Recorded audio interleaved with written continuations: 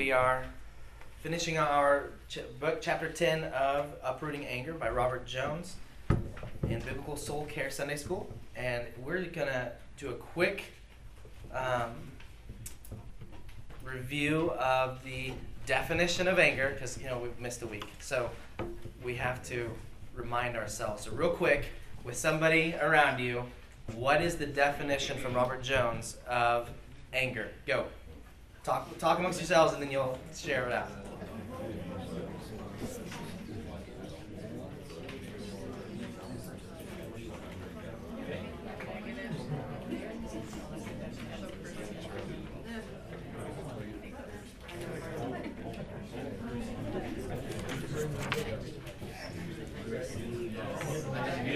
Yeah, we got it.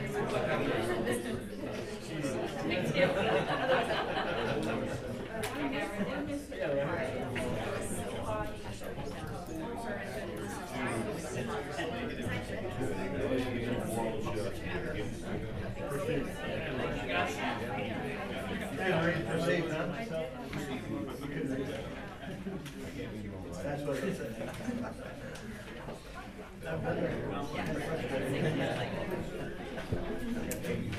I need a brave soul to share with the whole class. What are all... Oh, Perry's pointing at Mark. A whole person's active response to a negative moral judgment against perceived evil. Very good. So it's a whole person active. Did you say active in there?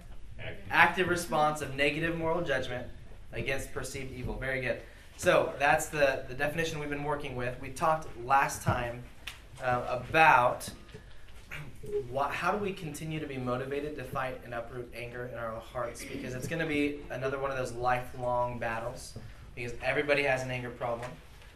Some people are the anger concealers, and some people are the revealers, and then others of us, we don't get angry when we ought to get angry, when there is evil against God's kingdom and his priorities. And that should evoke in us some anger, some righteous anger. So we all have this issue that we're going to have to deal with and fight for the rest of our lives. So what are the motivations? Last week, 2 weeks ago, we talked about the primary foundational reason is because God says so, right? God tells us he's God. We are his creatures. We do what he says. He says, put anger, through the Apostle Paul, put anger to death, put it away. We read a few scriptures about that. So we know that there's a command clearly in Scripture to put anger to death, or sinful anger. And not only that, but he also gives us everything we need to do that. As we read in 1 Peter, he says, is that 2 Peter 1? He gives us everything we need for life and godliness. So he tells us to do it. That should be enough. That is enough. He gives us the strength and wisdom to do it. But he doesn't stop there. In his goodness, he gives us more helpful motivations to keep it up. And the first category of motivations that he gives us is that anger, when we leave it alone, we just let it set, it hurts our own bodies, right? And spiritually, it harms us, and physically, it harms us. And we just addressed a little bit. There are several studies that point to those who, on the both ends of the spectrum, the concealers who never let anybody know that they're angry, but they're just angry all the time, and all the explosive, angry folks, there are health problems that correlate with that. So we talked about that, and then we got where we ended is we just started to talk about the spiritual effects. So physically, there are effects to our bodies when we are sinning, and that is clear from texts like Psalm 38, where the psalmist is talking about how the Lord his hand is heavy on him, and he is suffering in part because of his sin. We talked about David in Psalm, wrong page here, Psalm 32, 1 through 5. David talks about, for when I kept silent, my bones wasted away through my groaning all day long. For day and night your hand was heavy upon me, my strength was dried up as by the heat of summer. So there are, because we are two parts, we are body and we are soul, and what happens in one of those affects the other. So we talked about chronic pain can often lead to depression and anxiety and anger and frustration, and vice versa. Guilt because of sinful deeds that we have done that we haven't dealt with can lead to lack of sleep, headaches, all kinds of different things. So we had read the quote that the body and soul are so close together that they catch each other's diseases, right? So we are both body and soul. So the spiritual effects of sinful anger is where we're picking up on page 3, letter B. We talked about the question, just kind of doing some predicting, what spiritual effects could result from a believer's unrepentant anger? How does that affect you spiritually when you do not deal with your anger? Anybody want to give a guess there?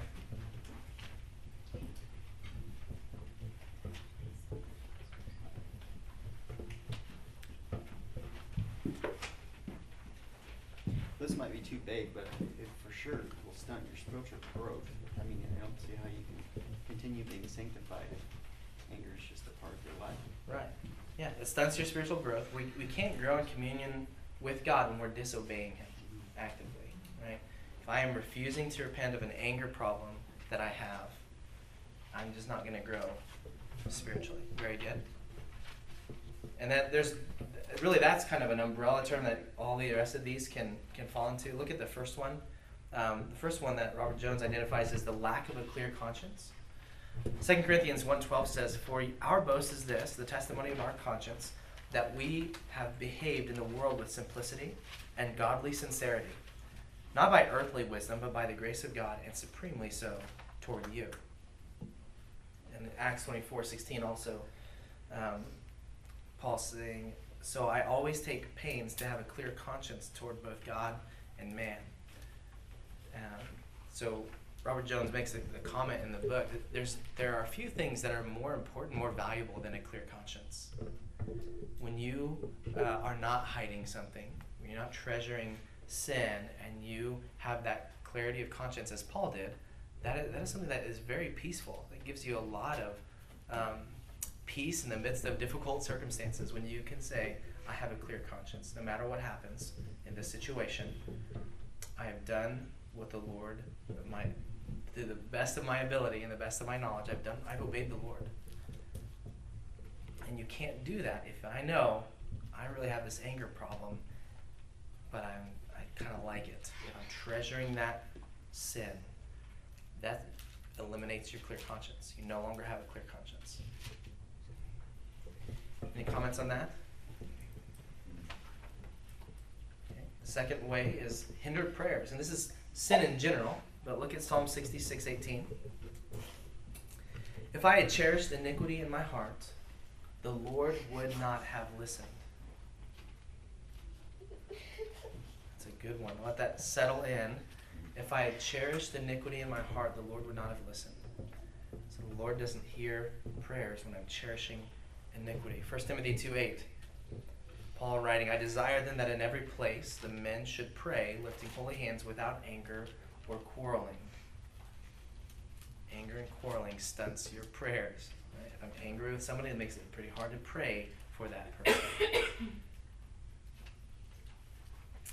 And then the context of marriage, this is a well-known verse here, 1 Peter 3:7. "Likewise, husbands, live with your wives in an understanding way, showing honor to the woman as the weaker vessel, since they are heirs with you of the grace of life, so that your prayers may not be hindered."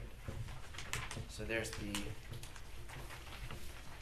reality that if we are treasuring sin, if we don't want to repent of it, God is not okay with half faithfulness, with a divided heart. Third point. Divine judgment. This is another effect, spiritual effect of treasuring anger that's sinful, not dealing with it. Matthew 5:21-22. "You have heard that it was said by those of old, 'You shall not murder,' and whoever murders will be liable to the judgment. But I say to you that everyone who is angry with his brother will be liable to judgment. Whoever insults his brother will be liable to the council, and whoever says you fool will be liable to the hell of fire. If you're like me, sometimes we read through that and we're like, oh yeah, I don't do that really. But that should wake us up, because to sit up and pay attention. Okay, if I'm angry with my brother sinfully, it makes me liable to judgment in God's eyes. That is a serious, serious thing. 1 John 2, 4 through 6. Whoever says, I know him, but does not keep his commandments is a liar, and the truth is not in him. But whoever keeps his word, in him truly the love of God is perfected. By this we know that we are in him. Whoever says he abides in him ought to walk in the same way in which he walked. And again, a few verses later, in verse 9 through 11, whoever says he is in the light and hates his brother is still in darkness. Whoever loves his brother abides in the light, and in him there is no cause for stumbling. But whoever hates his brother is in the darkness and walks in the darkness and does not know where he is going, because the darkness has blinded his eyes. So what are these passages warning us about?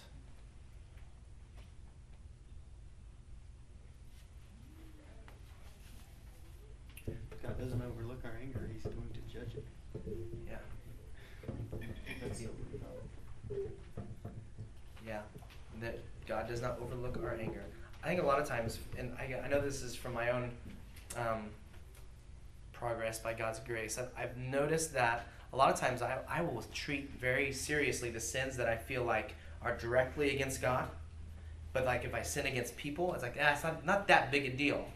But these verses are warning me that to hate my brother is a big deal. If I say that I love the Lord and I hate my brother, I don't love the Lord, is what we're seeing here. In 1 John, it's saying also that we can be deceived concerning our anger, because it says whoever says he is in the light. So that person thinks he's in the light, and yet he's hating his brother. So technically he's in the darkness. Yeah. So we can be very deceived. Yeah. So there's two things. So I can lie about it. I can say, yeah, I don't have an anger problem. When at home I'm slamming things, or maybe I'm just sighing and being passive aggressive with my family or at work. And but when I come to church, I'm the liar. I'm doing great. Or I can be deceived by my sin. Very good. Last one that he gives is enslavement to sin. I mean, he gives the example of Cain in Genesis 4, verses 5 through 7. But for Cain and his offering, God had no regard. So Cain was very angry, and his face fell. The Lord said to Cain, why are you angry, and why is your face fallen? If you do well, will you not be accepted? And if you do not do well, sin is crouching at the door. Its desire is contrary to you, but you must rule over it. The question is it possible to allow a little bit of anger and be okay? No, Why not, Mark? you don't spring into something greater. Mm-hmm. Plus you're still, you have sense of against the holy God. Yeah. A little bit of sin doesn't stay a little bit of sin. So that's one. And secondly, a little bit of sin might seem like a little bit to us, but who's the judge? And going back to Matthew 5, I have sin in my heart. I am a mental murderer, right? I have the intent in God's eyes to murder someone.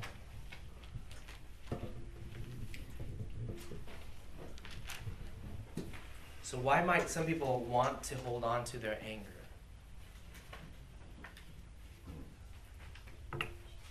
Not ready to forgive. Yeah. Not ready to forgive somebody who's done something wrong to me, and I don't want to forgive them. I want to hold on to that and be angry with them. Okay. What are some other reasons?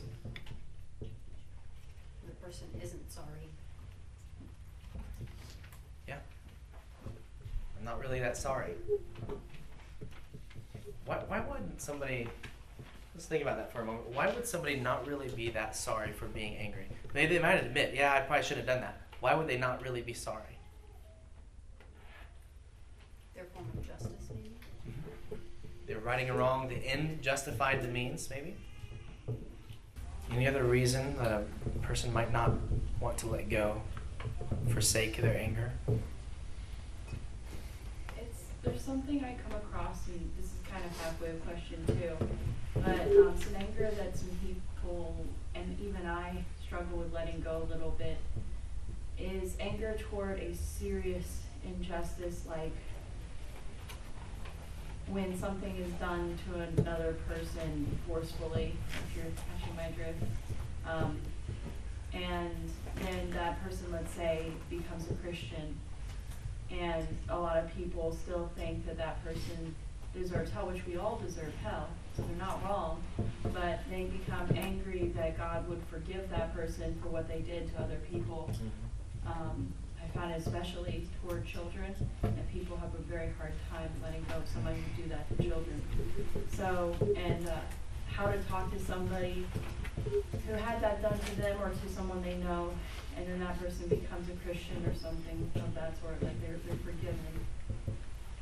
And how to let go of that anger, it's extremely difficult because it was a terrible, terrible, very, damaging thing to that other person and to God. Yeah, and it is very difficult when you have something like an atrocity of some kind, whatever that atrocity. You think of like some obvious examples are murderers, people who assault others, who abuse children. There's certain categories in our societally that we would recognize rightly that those are wicked, evil things. Abortion would be another example of those things. So when somebody who's done something awful repents and believes, how do we process that? How do we deal with the anger? I think there's a couple of things. When I recognize that who's in charge of meting out justice? God is. So if I'm hanging on to my anger against someone who has done something terrible, what am I saying about God? Kind of what I tried to tell them was that we're saying God isn't good enough or isn't punishing them good enough or that God is wrong. And then at the end of the day, God is sovereign. I usually preface it with this is a little hard to hear, but yeah. How is he punishing someone if he saves them? Or how is he giving justice if that person is a believer, repents and turns to Christ? How is justice done? Jesus took it upon himself. Jesus took it upon the cross. Every bit of God's wrath toward his people was poured out on Christ, the perfect sacrifice, who endured the cross to fully satisfy the wrath of God. So if that person is a believer, justice is not just undone. It's not left and swept under the rug. God repays every sin of every believer fully and completely on Christ on the cross. So perfect justice will be done. And if that person does not turn, perfect justice will be done. So I think studying the justice of God, how much he hates sin is also on some levels it's kind of scary because I told kind of a lie and God hates that and I've stored up the wrath of God, and so on that sense we're like, oh man, that's not very fun. But on the other hand, when we think about the fact that the unbelievers who do terrible things, justice will be done. Nothing is going to go unpunished. Nobody gets away with anything in the end. And that gives us a great deal of peace for those who seem to get away with it. When we see injustice and somebody pretty clearly does something but gets away with it, maybe they go through the court system and somehow they get off. And we, in a sense, we can get angry at that because justice was not done, righteously angry. But we trust the Lord that he's keeping track. Nothing escapes his eyes. He doesn't forget. Everything will be done. We go to Romans 12 that we've gone to several times here in the last few weeks. we leave room for the wrath of God. In a And- situation like that, I think of Paul, because he was a murderer.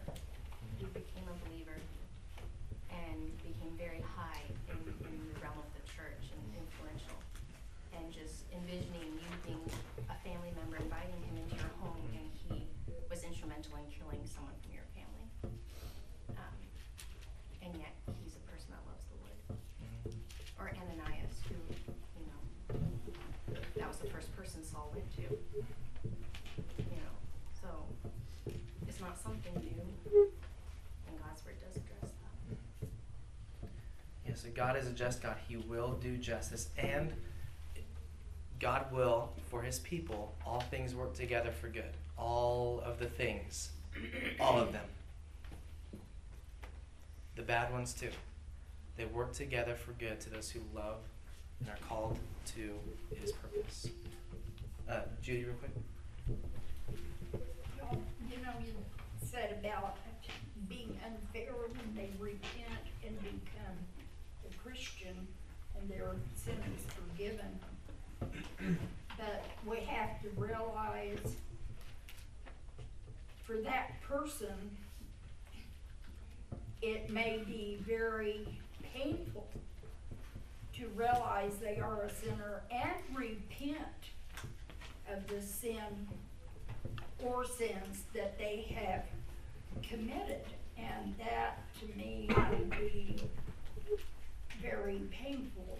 And it's easy for people to judge others who have not been necessarily in that position of whatever it is that they did, that they sinned. And some of us consider some sins worse than other sins, which I don't know God's mind, and they may be, but we all sin and have to be held accountable and repent regardless of our sins. And for most of us, that's a difficult thing to do. Yeah, we have to be careful of our own pride too. When I'm wanting to point out the sins of others, we do know certainly that there are atrocities and terrible things, and we call them the atrocity. We call those sin, like the Bible does. But sometimes that is a way for us to, in our pride, if we're not willing to forgive, there's some things wrong. What's wrong with my theology if I do not want to forgive someone who has done something terrible? Forgive others as he's forgiven you. Right. I don't want to forgive others as he's forgiven me. I've forgotten how much my sin right, is against God. Will, were you going to say something? Just the same thing. We have to, by the power of the Holy Spirit, see our own sin. We're all sinners. Mhm. But also I was thinking of the story of Corrie ten Boom and how she forgave the guard who abused her sister, and eventually her sister was killed. And that's such a powerful story too, to share with others. She didn't want to forgive the guard. After years later, he became a Christian and he came to her asking for forgiveness. And she didn't want to shake his hand, but when she did, it was such a release and such a time of, I don't know, it was just a stronger walk with the Lord after she did that. So that's so important to forgive. Yeah. It's a good question when you think about the parable not the parable, when the woman came and she washes Jesus' feet with her tears and dries them with her hair, and the Pharisees are indignant, and he talks about the master who owes two men money. He forgives both of them. Which one will love him more? The one who's forgiven much. I think sometimes we forget that how much we've been forgiven, and when we are able to point to everybody else's sin, we've got a problem on our hands. We are on a slippery slope toward, we're probably already there in self-righteousness, thinking, I have not done that. How could God forgive that? Yeah, we're in some dangerous territory there, where we need to re-examine our hearts and think about the depth of my sin against God and how it's not like clearing a tree. There's a forest of sins that I am going to spend the rest of my life chopping down, and I'm not going to finish it until Christ comes back and he will finish it for me. But anger is also murder. Mm-hmm. I mean, so Yeah. I'm sure we've all been angry. Mm-hmm. We have all been angry, and we are all angry probably daily. So we are doing a lot more wrong than we think. Any other comments on that? I think the last, and I mentioned this before, the last on question 12, some people want to hold on to it because it's useful.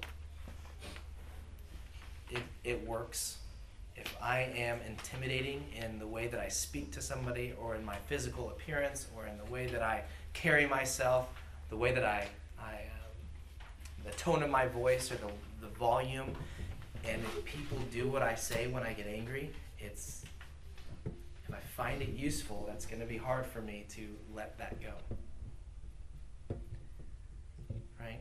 Or the other way around, if I give that person the silent treatment and I just give little short answers and I roll my eyes and it works, I might want to keep that in my back pocket for when I need them to listen to me. I need them to do what I want them to do. It can be useful. It works. That's why people do it, right? So there's a lot of reasons why we might want to hold on to our anger. Sinful reasons to hold on to sinful anger. We must cast them off. Point number 3 at the bottom of page 4. We should repent of our sinful anger for the health of our relationships and our testimony. So, just a quick question. How does sinful anger affect your relationships at church?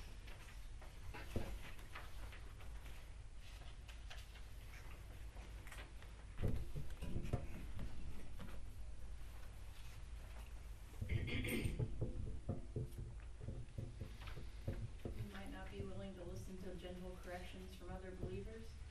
Yeah. So somebody tries to come and help me and point out some sin to me, and I get angry with them. I'm not going to grow. That's good. What else?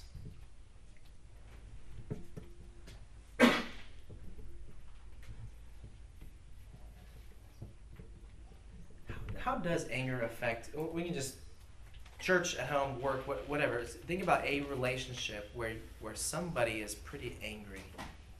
How does it affect the relationship? Judy? This can apply to all of the words. Words spoken in anger can never be taken back.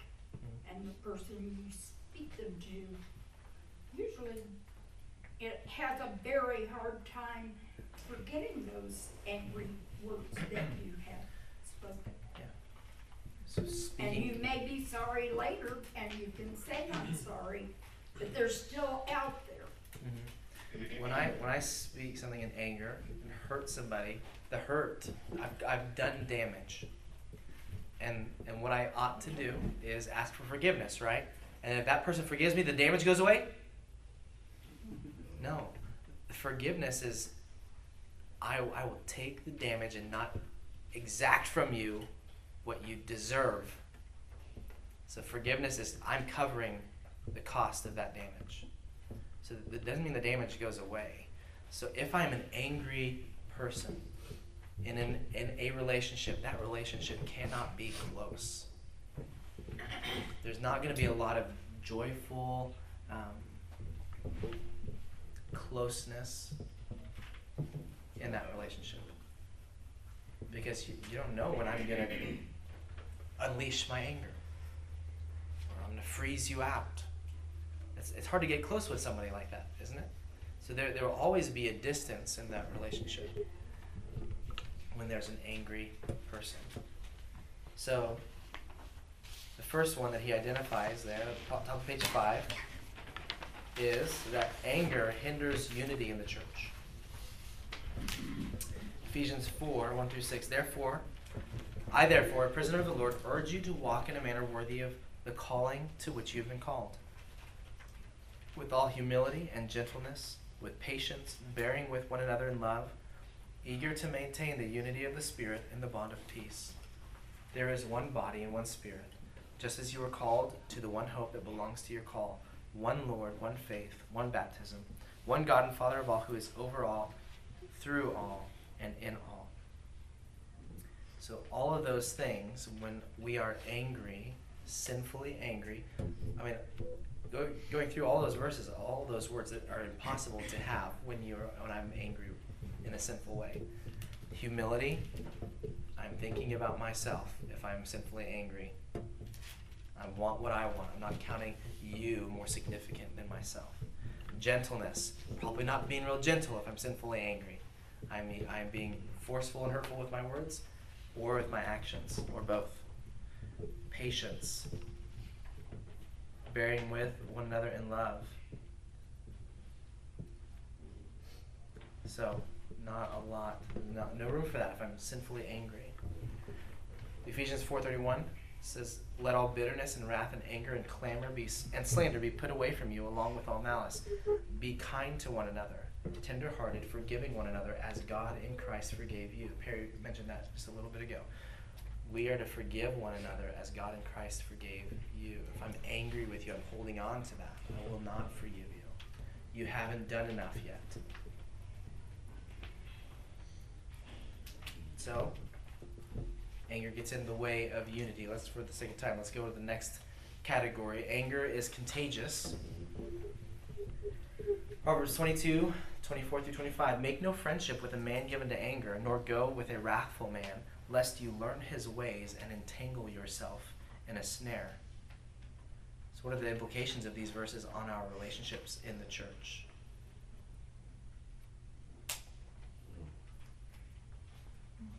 We drive others into our sin with us. Yeah. If I am a model and I anger sinfully in the church, it's a likelihood that some are going to see that and like, oh, it must be okay. And depending on your level of leadership or your sphere of influence in the church, if I model that, and it can catch on in a church, and we can have an angry church. We can probably think of some examples of some churches filled with angry people, and it could happen here. That can impact the community's view of the church. Exactly. When it already has. So when we become a church that is known for all the things we hate and all the things that we get angry about, it's a problem. What about at home?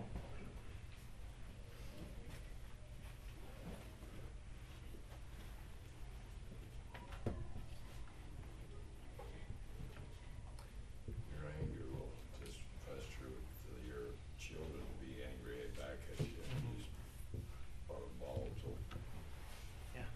atmosphere, and that fight that way. A lot of people, their expression of anger comes from where? Home. Working together with their own sinful heart, we'll grant that too. But the way that I get angry a lot of times is I learned it from my parents, my siblings.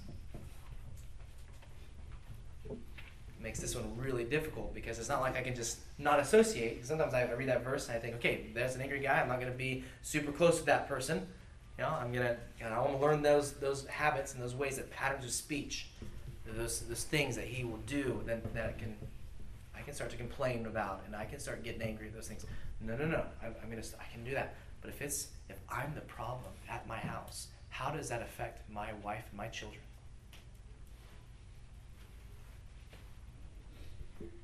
Yikes. That's pretty scary.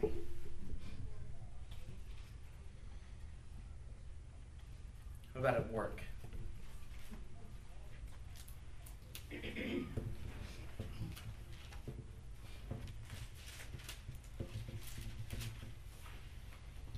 angry people at work?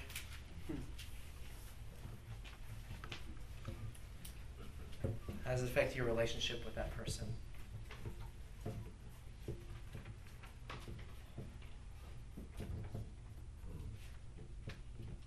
You never know what's gonna set them off, so it's difficult to work normally, or it's difficult to do anything. So you'll find problems, grow irate at you for what But- seems like no reason. So. You might be walking on eggshells, so to speak, right? You're just like, I'm not sure what to say or what to do here. That person's gonna get angry. Okay. Yeah. So how does uprooting sinful anger then benefit those around us? Proverbs 16:7 says, when a man's ways please the Lord, he makes even his enemies to be at peace with him.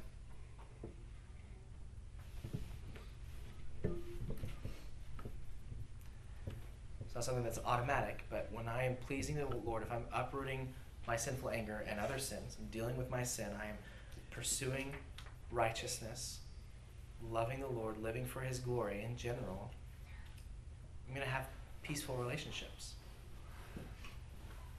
Especially at home. I have a lot more influence, a lot more time, but at work, school, at church, pursuing righteousness, obeying the Lord, loving others, facilitates peace. Romans 12:18 is that verse that we're talking about. As much as depends on you, you live peaceably, live at peace with all men. So uprooting sinful anger is a blessing to those around us. Makes us safe, trustworthy. It's nothing we hadn't really touched on a whole lot, but how much trust can you have in somebody who's really angry? It's really hard to trust them because you don't know how they're going to react all the time. I need to talk to them about something important. It's hard to do when you're talking to an angry person. Last point, bottom of page 5, we should uproot our sinful anger to please God and avoid his judgment. There's the quote from the book. The preeminent rationale for biblical change, for replacing anger with godly fruit, concerns our relationship to God, our Savior. The most pressing biblical questions are not, what does unresolved anger do to me? Or how does it affect my relationships? But rather, what will it do to my Lord? How does it grieve him? What does he think about me and my anger problem? Those are the most important questions that we ought to consider. Ephesians 4:30 and 31. And do not grieve the Holy Spirit of God, by whom you were sealed for the day of redemption. Let all bitterness and wrath and anger and clamor and slander be put away from you, along with all malice. What about grieving the Holy Spirit of God? So, what effect does our sinful anger have on our communion with God?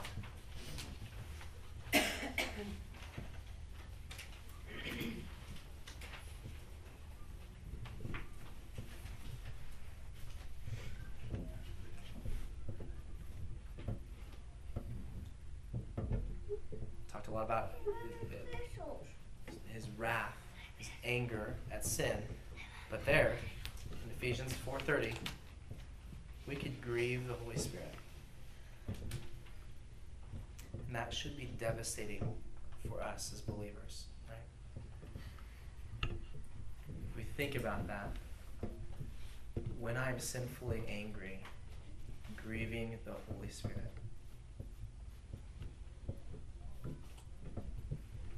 should be one of the more terrifying things that we can think about in our lives. Romans 8:28 and 29, and we know that for those who love God, all things work together for good, for those who are called according to his purpose. For those whom he foreknew, he also predestined to be conformed to the image of his Son, in order that he might be firstborn among many brothers. So what is God's purpose for us as believers?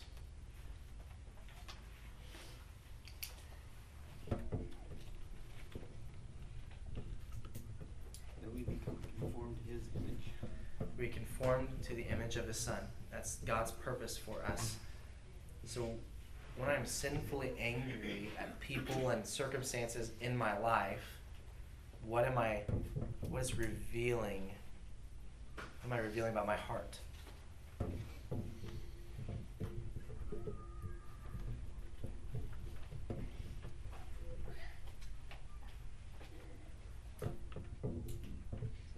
It's kind of a trail. So the first step is we know that all things work together for good. For those who love God, for those who are called according to his purpose, right? So all things, including people who annoy us, people who make us angry, the guy who cuts us off in traffic, all of those things, the fact that I didn't sleep well, the pain that I'm having right now, the people in my life, all of those things are in that, all things, right? We know that all things work together for good to those who love God and those who are called according to his purpose. So if I get angry at those things, sinfully angry, I'll clarify. I'm sinfully angry. What am I saying about, well, let me back up one more second. So we know all things work together for good, and that all things, what are they doing in us? They're conforming us to the image of Christ. It's what those things are designed and hand-chosen by God to do in your life and in mine. So the all things God has a purpose for, and is a good purpose, they're designed to conform us, to shape us, to make us like Jesus. If I'm getting mad at those things, what am I revealing about my trust in God, relationship to God?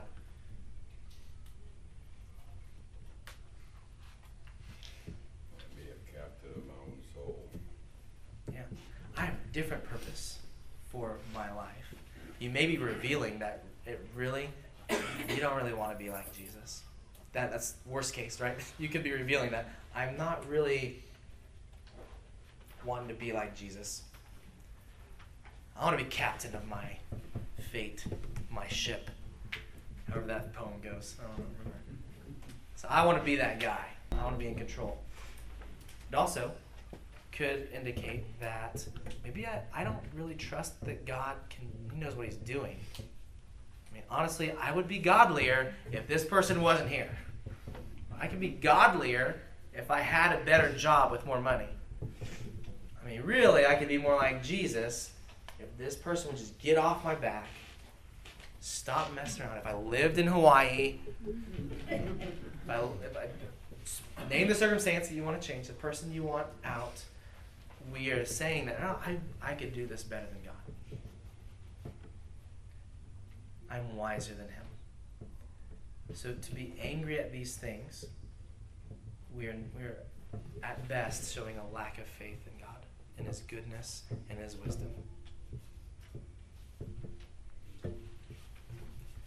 Ouch. I think it really points out who's Lord over my life or my life. Mm-hmm. We love him as Savior, but we embrace him as our Lord and Master. Yeah, it's interesting. When I'm angry, sinfully, who is Lord? I am. I think I am. When I am humble and I can submit to that, I am acknowledging the Lordship of Christ. Thanks, John. James 1:19 and 20. Know this, my beloved brothers, let every person be quick to hear, slow to speak, slow to anger. For the anger of man does not produce the righteousness of God. How can we produce the righteousness of God? What does he say in that first part of that verse? 19. Make peace.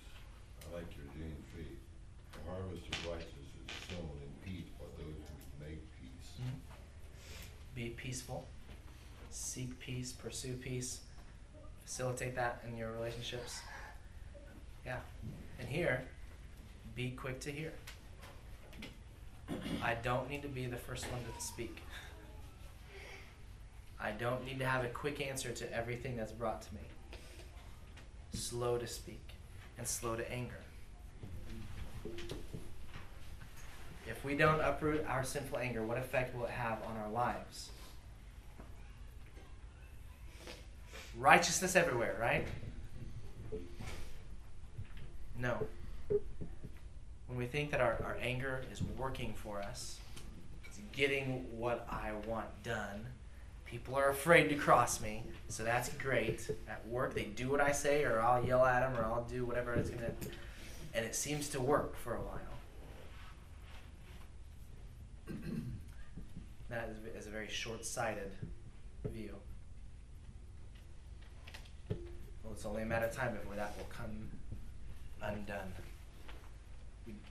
My anger does not produce the righteousness of God. Colossians 3:5-8.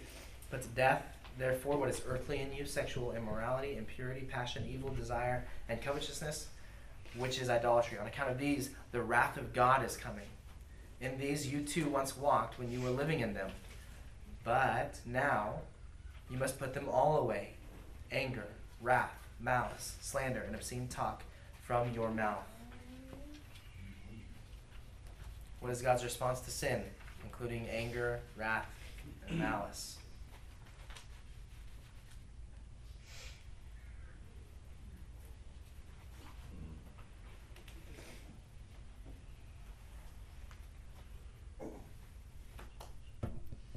Verse 6, on account of these, the wrath of God is coming.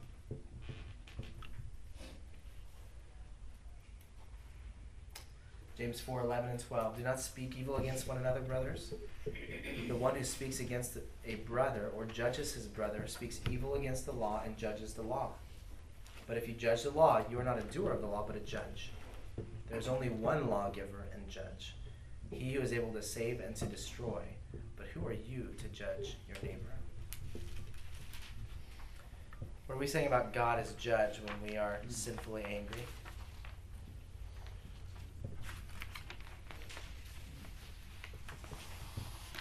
His place and we enjoy ourselves. Yeah. I could do your job better, God. Also, I think non-Christians like to throw around the "do not judge your neighbor" verse a lot.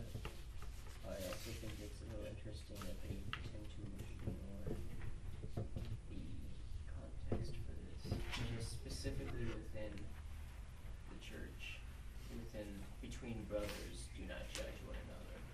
Yeah, and if you look at verse 11, do not, when they're in their judgment, what are they doing? They're speaking evil against one another. So that's a little bit different than me coming alongside a brother who is in sin and trying to help him walk with him through that, right? So I'm not being the judge and condemning, saying how terrible you are and how you should just go work on yourself and come back when you're a little bit cleaner. No, I'm alongside him in love and gentleness and humility and helping him. But there, in this context, in that church that James is writing to, there's factions, there's division, there's a lot of bad mouthing one another. So yeah, we're saying that I could do a better job of judging than God can. So in summary, the greatest motivation for Christians to uproot anger, and all sin really, is out of love for God and a desire to please Him through our obedience. So we search and destroy sinful anger when we see it in our hearts. We also come alongside brothers and sisters in Christ to gently and humbly uproot anger in their hearts. Help them to do that. We remember that we can please Christ with our spirit-empowered fight against sinful anger, and that's a wonderful motivation for growth. Secondly, we uproot anger to be a blessing to those in our church, in our households, and in public. Promoting peace and unity by eliminating anger is a blessing to those around us. And finally, we saw that righteous living gives us a clear conscience before God, allowing us to experience close communion with our Savior as we walk humbly with our God. So that will conclude our study of uprooting anger. Next week, again, the challenge is find the connection between mercy and righteous anger. So that's what I'll leave you with. Next week we'll be doing just a quick short study, a couple of weeks probably, of good and angry, a couple of chapters in that. But how do we do anger righteously. What does that look like? Thank you, everybody.